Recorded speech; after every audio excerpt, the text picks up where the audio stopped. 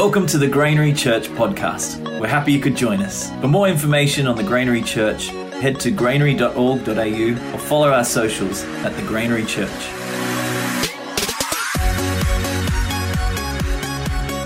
Today, we are moving on to a whole new series based on the book of John. So we have actually, if you've been here all year, we started with Matthew and we've been through Luke and now we're into John and we're going to go to Mark.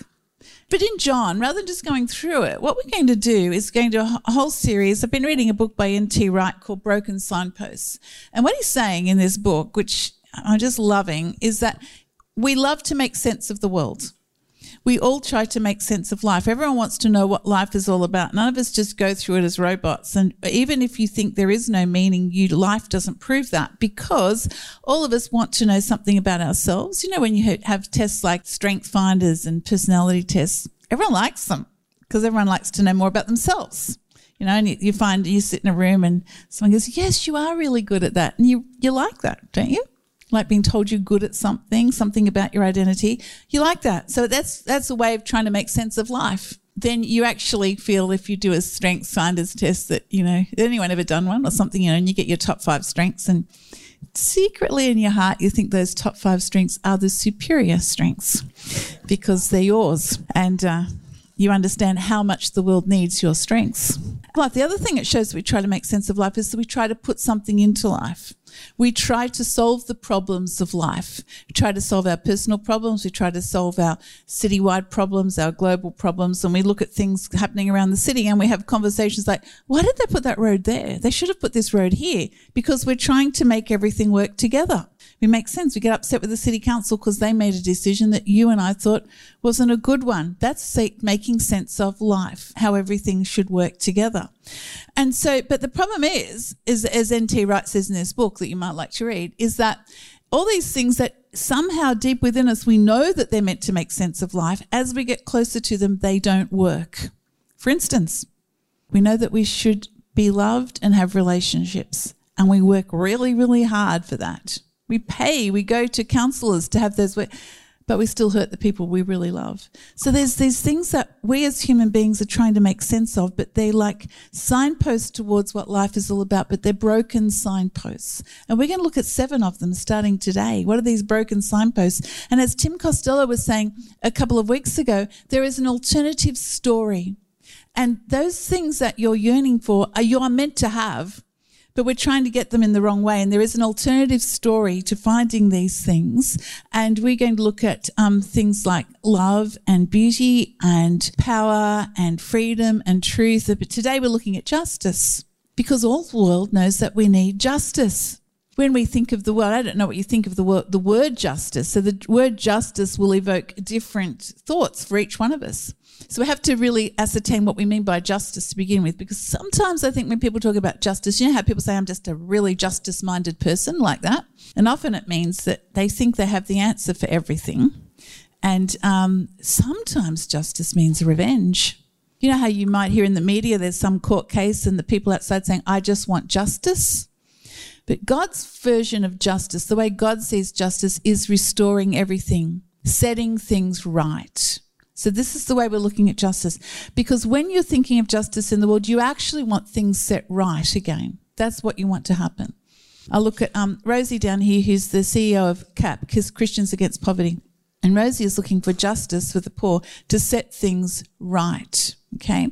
I went to Parliament House this week with Matt Davis. Matt and Brittany are missions and justice pastors, and this is the 4th time of taking women leaders from around Australia to Parliament House to lobby politicians for justice. And I've got to do this, and I've learned a lot, because the first year I went, I have no idea what I was doing. And but Matt has this amazing way of training everyone up. You meet there on the first day, and this time we were going to talk to politicians about the famine in Africa, how serious it is, and could Australia put more money into the aid budget for that, and add an extra $150 million at the moment for emergency food relief. And that's actually a difficult one to get through at the moment, because everyone's aware that Australia is in huge debt after COVID. And we have to get in perspective. We may be in debt, but we have food, and we're not watching our children die of starvation. And currently in Africa, Many countries of Africa, 10,000 children a day are dying of starvation. 10,000 a day.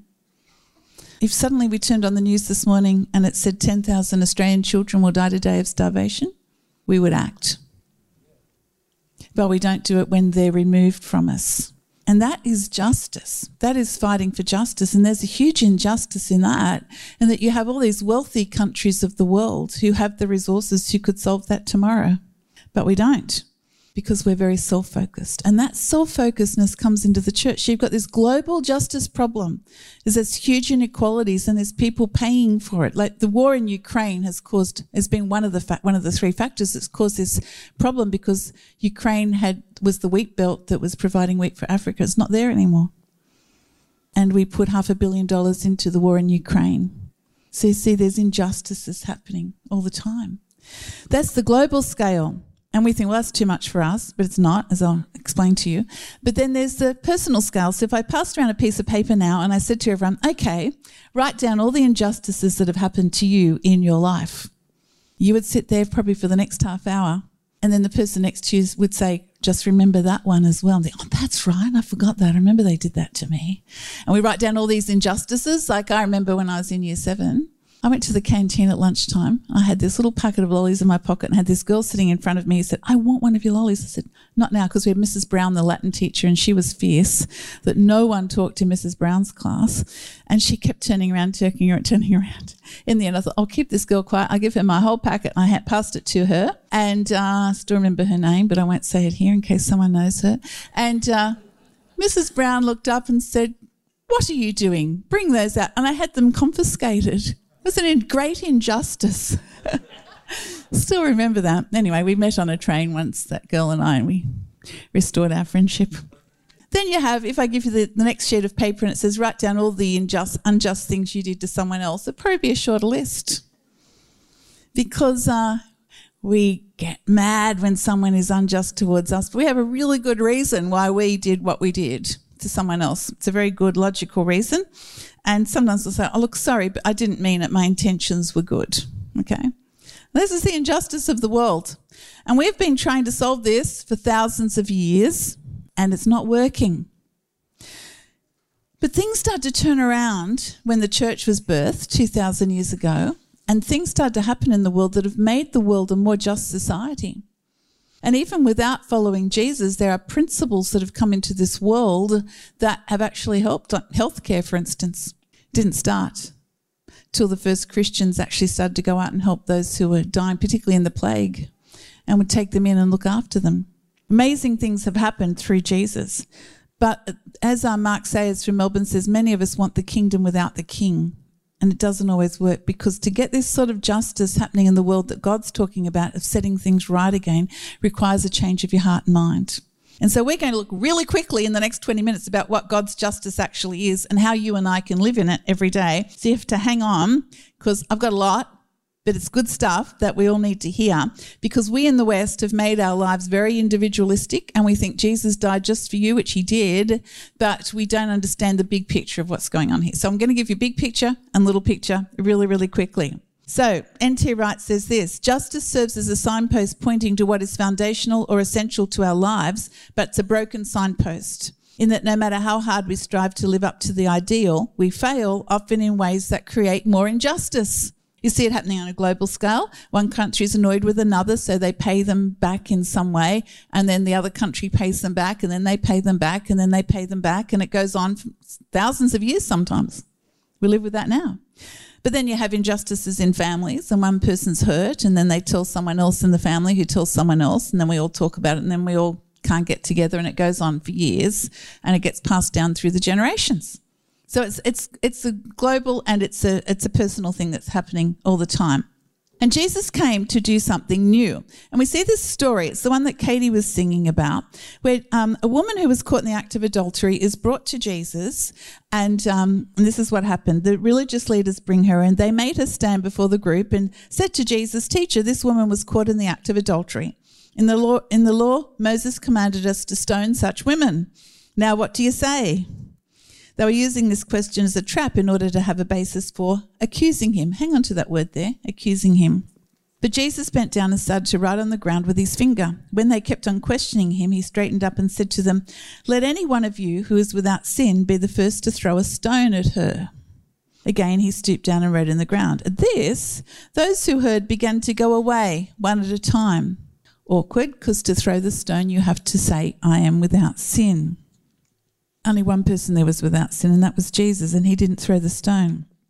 Until only Jesus was left with the woman still standing there. Jesus straightened up and asked her, "Woman, where are they? Has no one condemned you?" Hang on to that word as well. We've looked at accuse and now condemn. "No one, sir," she said. "Then neither do I condemn you," Jesus declared. "Now go and live your life of sin." And what is Jesus doing here to do with justice? Because, see, they saw justice as she should be punished. And he is reminding them that they are all deserving of punishment. He's making it a level playing field. He's not giving all the answer here. He's raising some really, really big questions. Why do you accuse and condemn when you too are guilty? Why do you do that?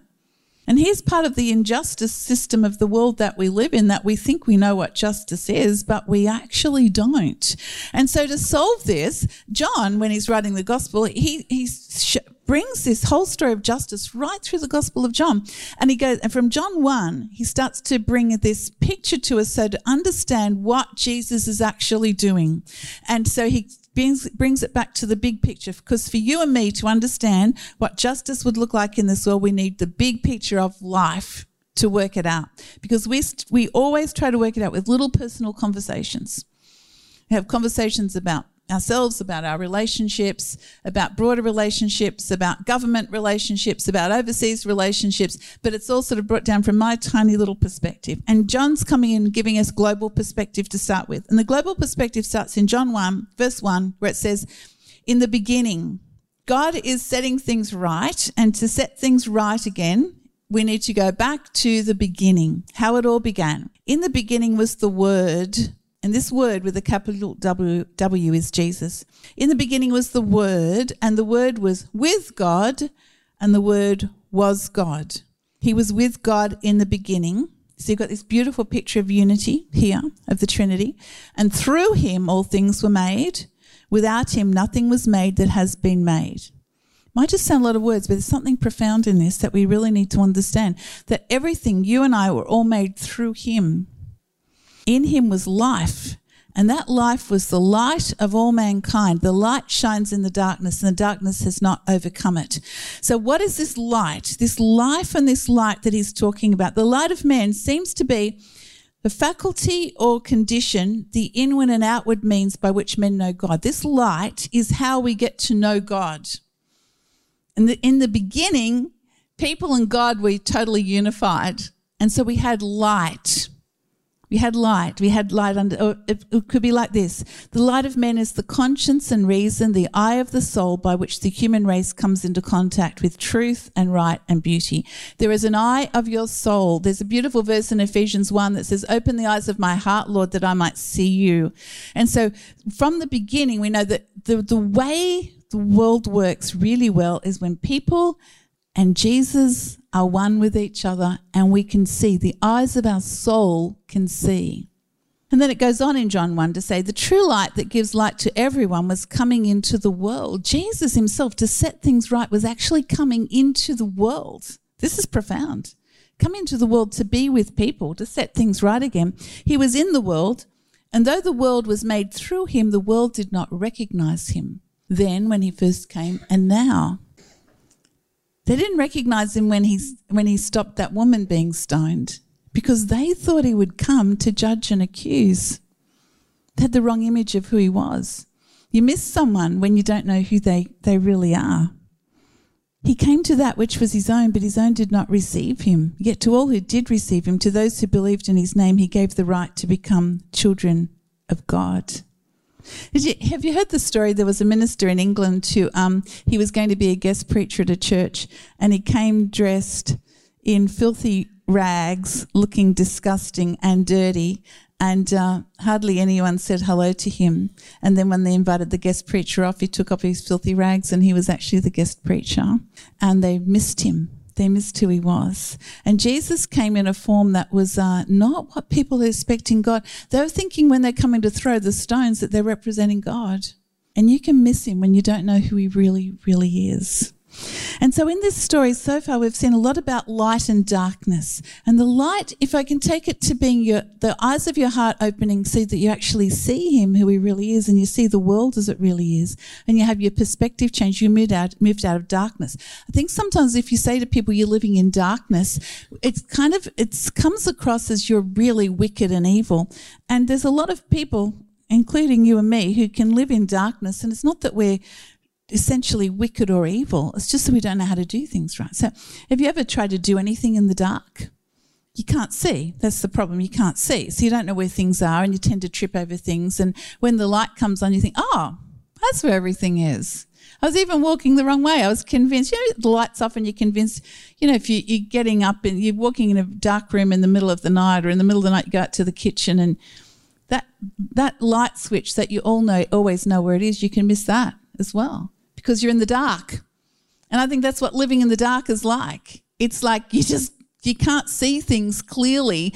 And Jesus is coming to shine a light so that you can actually see things clearly.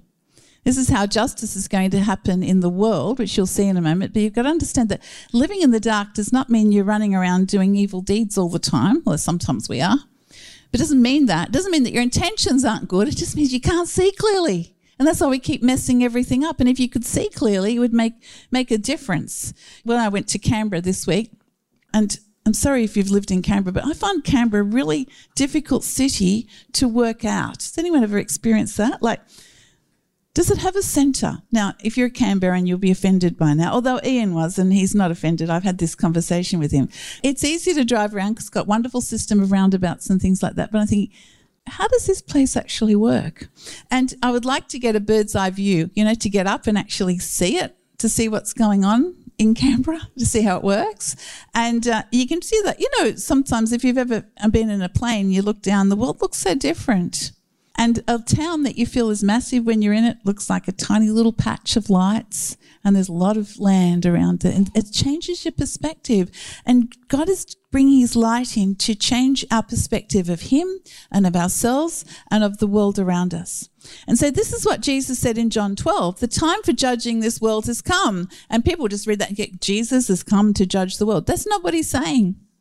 That's what people are expecting, big judge to come down, condemn everyone. But Jesus says this, the time for judging this world has come when Satan, the ruler of this world, will be cast out. And when I am lifted up from the earth, I will draw everyone to myself. Now look at this passage again. This is key to understanding justice.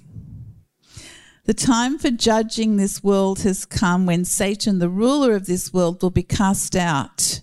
And when I am lifted up from the earth, I will draw everyone to myself. And you have this powerful image here of two kingdoms.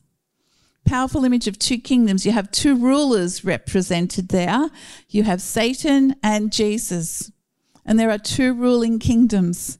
And you may not be sure that that's the truth, but once you understand that a kingdom looks like its king, you'll understand that the systems of our world look very much like this ruler of the world, the Satan as he's known. It doesn't mean that everyone runs around being bad all the time, but we'll come to this in a moment where you'll see what he's looked like, because he is called the accuser of the brethren, the accuser of brothers and sisters.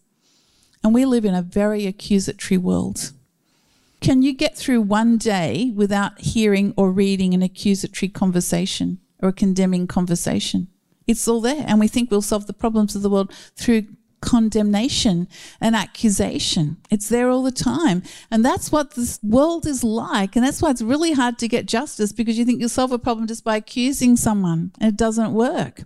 So N.T. Wright says, this at last discloses how the real lawsuit now stands, how ultimate justice is going to be done. No wonder we humans can't get it right. There are larger, more shadowy forces involved. This, in other words, is not just a story about human justice. It isn't even about creation being put right, though it is that as well. It's about a dark power, a power without a real name, because it's the power of anti-creation. It's the world's ruler. And if you live in darkness, you don't realize that you're living in darkness and you're following these ways, and it's like a clash within you because you know you want things to be right, but you think you can make it right through accusation and condemnation, and grace, like Jesus showed in that situation, just seems so weird and powerless that we don't go that way. Kindness sometimes seems so powerless.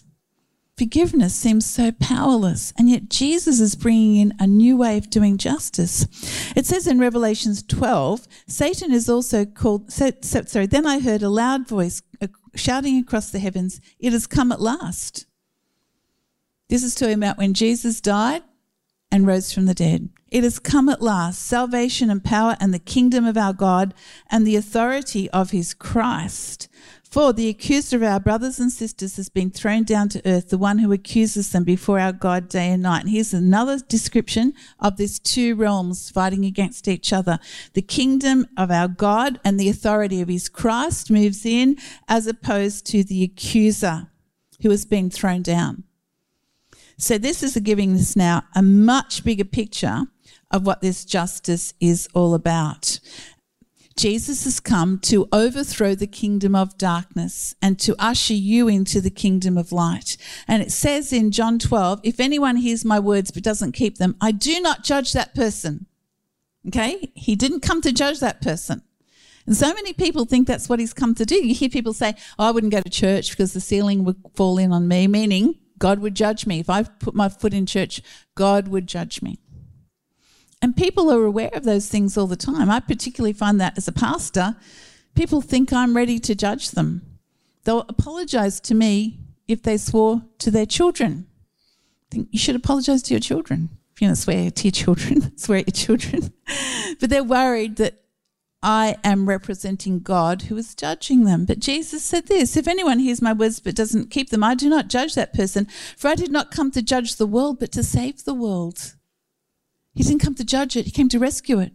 So if you step back and think of what I've just been showing about these two kingdoms, and if you're trapped in one kingdom and someone comes to rescue you, you have been saved. So saving means to be rescued out of one kingdom and brought into another. That is what your salvation is all about. Have you ever seen a movie where there's some amazing rescue attempt that happens because people are stuck they're held captive somewhere? And these people come in and do an amazing rescue attempt and get them out and set them free. It's like that. You're being rescued. And sometimes we don't even know that we've been trapped. And Jesus says this, there is a judge for the one who rejects me and does not accept my words. There is a judge. The very words I have spoken will condemn them at the last day. Jesus has come to actually rescue you from judgment. He's come to rescue you from judgment. That's why it says in John 3:16, for God so loved the world that he gave his one and only Son, that whoever believes in him shall not perish but have eternal life. So without him, everyone is perishing. And not because he sent judgment upon us, but because we're living in that kingdom of darkness that we need rescuing from. And we can't get things right. For God did not send his Son into the world to condemn the world, as many people think, but to save the world, to rescue the world through him. And the only way you can do it is by believing in him, by trusting him, not by the good things that we think we do. And we get so caught up in that, thinking, I'm really nice, my intentions were good, I'm sorry I got it wrong, but my intentions were really good. Surely God will understand that. It says, whoever believes in him is not condemned. But whoever does not believe stands condemned already. In other words, you are already living under condemnation. Do you want to be set free from condemnation? Put your faith and trust in Jesus, because he's come to rescue you from condemnation. This is the verdict. Light has come into the world. Like this beautiful picture of who he is, of who God is, has come into the world. The beautiful picture of how valuable you are has come into the world. The beautiful picture of how you can be rescued has come into the world. But people love darkness instead of light because their deeds were evil. In other words, people don't want to know. Sometimes you just don't want to know. So just don't tell me. I don't need to know what's going on. I had a guy tradesman came to our house many years ago, and he saw one of my kids had on the wall a lot of the kids that he was sponsoring in India. And the guy said, oh, has someone travel? And I said, yes. And I told him about a sponsorship program. And he said, yeah, I'm not for that sort of thing. And I said, oh, and he goes, oh, I think just, natural selection, just let people die and that's all the problems of the world. And I said, if you went and you just met one person and you discovered, don't think I ever hired him, but anyway, we had this little conversation. He's doing a quote. I said, if you went and you met one of those kids, it would change you, would break your heart forever. He said, that's why I don't go. And that's what we do with living in the darkness. We just don't want to know. Look, just let me live my own little life. Just don't let me know. Don't let me know about heaven and hell. Don't let me know about God. Don't let me know about all these things because I just want to live my life in ignorance. And we're called to bring the light into the world as Jesus has asked us to. It says, everyone who does evil hates the light and will not come into the light for fear their deeds will be exposed. But whoever lives by the truth comes into the light so that it may be seen plainly that what they have done has been done in the sight of God. And what that means, sometimes you can translate that as meaning, oh, I'll come into the light because I'll show you that all my deeds are good. It doesn't mean that at all. It means I will come into the light and be real about myself. I will come into the light and say, all this stuff I have been doing in the sight of God, I just was fooling myself that I wasn't. I will come to the Lord and I will come into his light and I will be honest about all my failures, all my sins, all my setbacks, all my hurts, all my disappointments, all the anger and the bitterness I hold in my heart. I'll be honest about it. I will be honest about it because I have now got to the point of realizing I can't solve it all myself. So if you live in the darkness, you just don't want to know. You just don't want to know the bigger picture of life. If you come into the light, it's humbling because then you know. Like the mirrors and the lights in change rooms that no one likes. And then you go to some places and the mirror and the lights in certain bathrooms are so dim you can't even see yourself. You think, I'm looking pretty good tonight. That's because you can't see yourself. And so it's a little bit like that. When you come into the light, everything is exposed and you have to be ready for it. And you bring it to God and he says, let me rescue you from this. Let me rescue you. So to live fully in his justice means to be honest with yourself. To accept that you can't see things clearly. This is God's plan for the world. If people would come to him in humility and repentance, knowing we haven't got it together, that's when he can start working with you. That's when you can raise your hand up and say, I'm drowning, please rescue me. Otherwise you pretend that you're not drowning. And therefore, it says in Romans 8, 1-2, therefore there is now no condemnation for those who are in Christ Jesus, because through Christ Jesus, the law of the Spirit who gives life has set you free from the law of sin and death. So you now live in a different kingdom because you're under a different group of laws, because in the law of the kingdom of darkness, you live under the law of sin and death. If you get it wrong, you die. If you live in the kingdom of light, there is no condemnation. You live. Life is given to you. You choose which kingdom you want to belong to. But if you live in this kingdom of light where there is no condemnation, there is no condemnation within you to others as well. And that's how you know you're living in the kingdom of light. But if you say you're living in the kingdom of light and your language is full of condemnation and accusation, that doesn't reflect the king that you pertain to follow. So we have to watch ourselves every day to see, which king actually am I following today? Which one is it? And John actually writes in his epistle, my dear children, I write this to you so that you will not sin. But if anybody does sin, we have an advocate with the Father, Jesus Christ, the righteous one. He is the atoning sacrifice for our sins, not only for ours, but also for the sins of the whole world. Now you see there's a whole lot of legal language here. All the way through there's been legal language. Accusation, condemnation. Now we've got advocate. So he's saying, you will mess up again. Okay, we all know that. But you have this advocate. So think of him as a lawyer. And you come into the courtroom and you've got to stand before God and you've got to give an account of your life. And you can choose which lawyer you want. Your choice is you or Jesus. Now, you give an account for yourself and say, oh, I didn't mean this and I didn't mean that and I tried this and I tried that. And there's also the accuser of the brothers and sisters who's standing there reminding God of everything that you've done. And you know it's true. So you can be your own lawyer or you can choose Jesus. And he is the one who says, well, you know what? I've paid the penalty for all their sins. I've clothed them with my righteousness. They are now a son or a daughter of the Most High God. They stand not condemned, not judged, free and saved. That's the lawyer I would like. I would like the one who understands the beginning and the end. I would like the one who understands how the world was set in place. I would like the one who understands the depth of the human soul, the brokenness of the human heart, the one who wants to restore, the one who's interested in the tiny little details of your life, the one who wants to bless you, the one who's... I would like that to be my lawyer every day when I go into life and the day that I stand before God on the final day. I will have him any day. And what's more, he's already paid the price to be my lawyer. He's free, as Sam was telling us about before. And he's paid a great price for it. And so you get this beautiful picture of the justice that has been won for you in Colossians, where it says, "For you were buried with Christ when you were baptized, and with him you were raised to new life because you trusted the mighty power of God who raised Christ from the dead." So you died to one kingdom, you're born into the other. You were dead because of your sins and because your sinful nature was not yet cut away, because you lived under the law of sin and death before. Then God made you alive with Christ, for he forgave all our sins. And here's the key thing about this, and it's legal language again, about this justice that's been won. He cancelled the record of the charges against us and took it away by nailing it to the cross.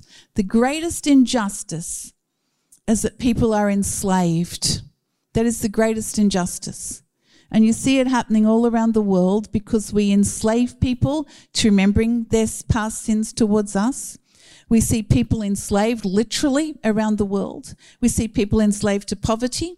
We see people enslaved to despair, brokenness. We see it all around the world. There is slavery all around the world. And you too and I, without Jesus, are slaves to all of this. And the greatest justice has been won by cancelling the record of the charges against us and nailing them to the cross. And in this way, he disarmed. Here's the amazing thing. Look at this verse. He disarmed the spiritual rulers and authorities who have control over people. He disarmed them. He shamed them publicly by his victory over them on the cross. You have died with Christ and he has set you free from the spiritual powers of this world. You've been set free. That's justice. Justice is, if once you get this alternative story, this big justice picture that human beings need to be rescued from one kingdom of darkness and brought into the kingdom of light, that people were trapped there. There's a slavery problem going on in the world. And all of us live in it, whether we're rich or poor. Everyone needs to be rescued from it. Some people are enslaved to their riches. Some people are enslaved to their identity. Everything to give us a semblance of life, and yet Jesus has come to rescue us from it. And when we're rescued from it, our heart for justice for others grows strong. Firstly, our heart for justice, that people would know Jesus. And knowing Jesus, they wouldn't just think it's about just being a good person, because there's lots of good people. It's actually about being set free and knowing him. It's actually, eternal life is actually about knowing him, experiencing his presence every day. And then once we get that on a daily basis, we start to love people with the love of Jesus, where he said from the cross, "Father, forgive them because they don't know what they're doing." And now you can understand what that means, because he understands that everyone, whether they're the victim or the oppressor, is living in darkness and they don't know what they're doing. That's what he means. They don't know what they're doing because they don't know what they're doing. And suddenly when you see your own sin and brokenness and you come into the light, you suddenly understand, oh, they don't know what they're doing. That's why everyone's acting so strange. And in Isaiah 58, we read, this is God speaking, and this is what he's saying to his people, and he would say this to us today because he's talking to them, fasting and praying for lots and lots of things to happen. And he says, is not this the kind of fasting I have chosen? To loose the chains of injustice and untie the cords of the yoke, and to set the oppressed free and break every yoke? And before you think of physical oppression, think of spiritual oppression. And do we as followers of Jesus actually care that people don't know him? Do we care? How many people do you pray for regularly to know him, that they would know him, and you love them with the love that Jesus has shown you, and you invite them to something so they can encounter Jesus, so that they can know him too? That's the heart of God. I mean, that's the heart of God so much that he came and gave his life on the cross that could happen.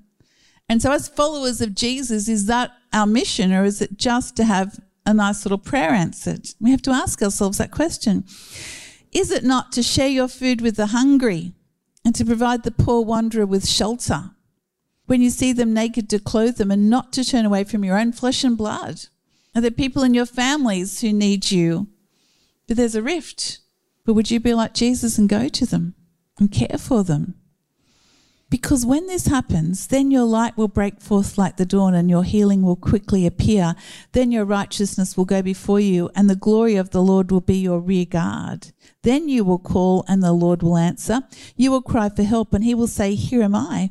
If you do away with the yoke of oppression with the pointing finger and malicious talk, and if you spend yourselves on behalf of the hungry and satisfy the needs of the oppressed, then your light will rise in the darkness and your night will become like the noonday. The Lord will guide you always. He will satisfy your needs in a sun-scorched land and will strengthen your frame. You will be like a well-watered garden, like a spring whose waters never fail. Your people will rebuild the ancient ruins and will raise up the age-old foundations. You will be called repairer of broken walls, restorer of streets with dwellings. This is what we will be called, repairer of broken walls and restorer of streets with dwellings. And sometimes when you and I look at the huge injustices in the world, we think, what can we do? But you know what? We're the church. We have organisations all around the planet. We have branches in every city, town and village on the planet. And in some countries, they're growing at a rapid rate. And when we come together collectively, we can do a lot of good things. When we get rid of all our differences, when we stop worrying about our little legalistic debates, and we get God's big picture of justice for the world, we can do a lot.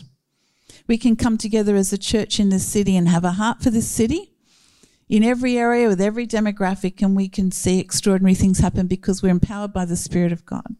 And we can come together for the people in the world who are suffering, and we don't have to live in darkness about it. We can open our eyes to what's happening in the world, as painful as it is to see it. Sometimes, I'm just going to show you a little video, and sometimes we say, oh, we don't want to see that video. This video, if you do have kids under 15, may be a bit distressing. I'll just give you that warning now. It's only for a couple of minutes. But sometimes we don't want to see the distressing things because we say, that's a bit too distressing for me. But some people are living in that. We have to get out of our ivory towers sometimes and say, that's a bit too distressing for me, and say, what can I do about this? So have a look at this little video. Right now, there are more people trapped in slavery than ever before. Over 40 million children, women and men are beaten, raped and starved in an industry worth $150 billion per year. Criminals prey on the world's poor because they expect no one to defend them.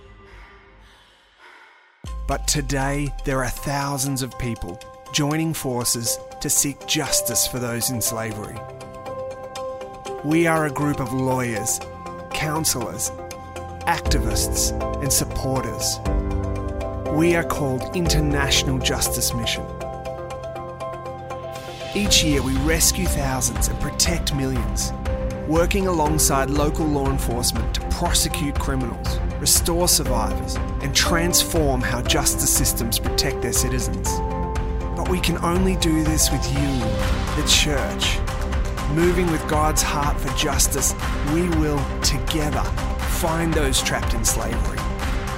We will get them home, to their families, so they can have the freedom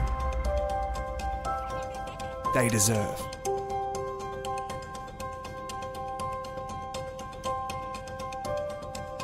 So that's IJM, and we get to hear from IJM next week. And when we get to hear from IJM, they won't be speaking into to your needs. They're speaking the needs of justice in the world. And we as a church need to be balanced. Yes, we can come to God every week with our own personal needs, and I love to do that. And I have needs every week that I need Jesus to answer every day, probably every moment of every day. But he has justice for me individually, and he has justice for the world, and he's calling us to be a church who brings justice. And that justice is spiritual justice. So, when you give to the church, when you serve on children's ministry or youth ministry or VIPs or run a connect group or whatever you're doing, we are partnering together to set people free into the love of Jesus. All of us are doing that together through our giving and our serving and our praying and our believing. We're doing that here because we want this city to experience that. We want every child and every young person and every middle-aged person, every older person to know that and to be able to take that to their families. That's what we partner together to do. And then we partner together with the churches of the world to bring justice into the world spiritually and physically and emotionally because we've been rescued. So let's all stand. I'd love to pray together. And let's just stand for a moment and just consider the incredible picture of who God is. It's a picture, it's an image of Jesus hanging on the cross for the sins of the world to defeat the powers of darkness in this world for you, but for the entire world, that our systems of injustice would be defeated. Just picture that, the systems of injustice defeated. And he's saying, reach out your hand if you want to be rescued from it. You can't do it by yourself. Reach out your hand and I will lift you out of it if you trust totally in me. Stop trusting in yourself. Trust totally in me. And I believe that today there's those of us who need to reach out our hand, those who've never reached out our hand to trust in him, and those of us who have started to trust in ourselves again. And he's saying, reach up to me. You cannot do it by yourself. But if you reach up to me and you let me rescue you out of darkness, I will give you light and I'll give you wisdom and I'll give you understanding and I'll give you love and grace that you've never experienced before. And you will show that love and grace. And people may think it's silly and powerless, but you will see the power of my love and my grace. And that's what God wants to do through each one of us. I believe he's saying, will you surrender to me? Will you give your life to me so that you can be a minister of grace and truth and justice and kindness into this world? Will you give your life to me? It's a response from each one of us that he asks for. It doesn't matter what the person next to you thinks. It's what you think. Is that what life is all about, to bring God's form of justice into the world through the death and the resurrection of Jesus? We thank you, Father, for your divine rescue plan. I pray you'll open the eyes of every heart here that we may see truly what you're like. Get rid of any picture we've had of you being the harsh, cruel judge who came to condemn us. And may we see you as the loving God who gave his life to rescue us, full of grace and truth. Enable us to be filled afresh today as we stand here with your Spirit, that we may hear you and serve you and follow you all the days of our lives. In Jesus' name we pray. Amen. Thank you for listening to our Sunday podcast. If you enjoyed it, either subscribe or follow on the podcast app that you use to keep up to date on when our next Sunday podcast gets released. Have a safe and blessed week.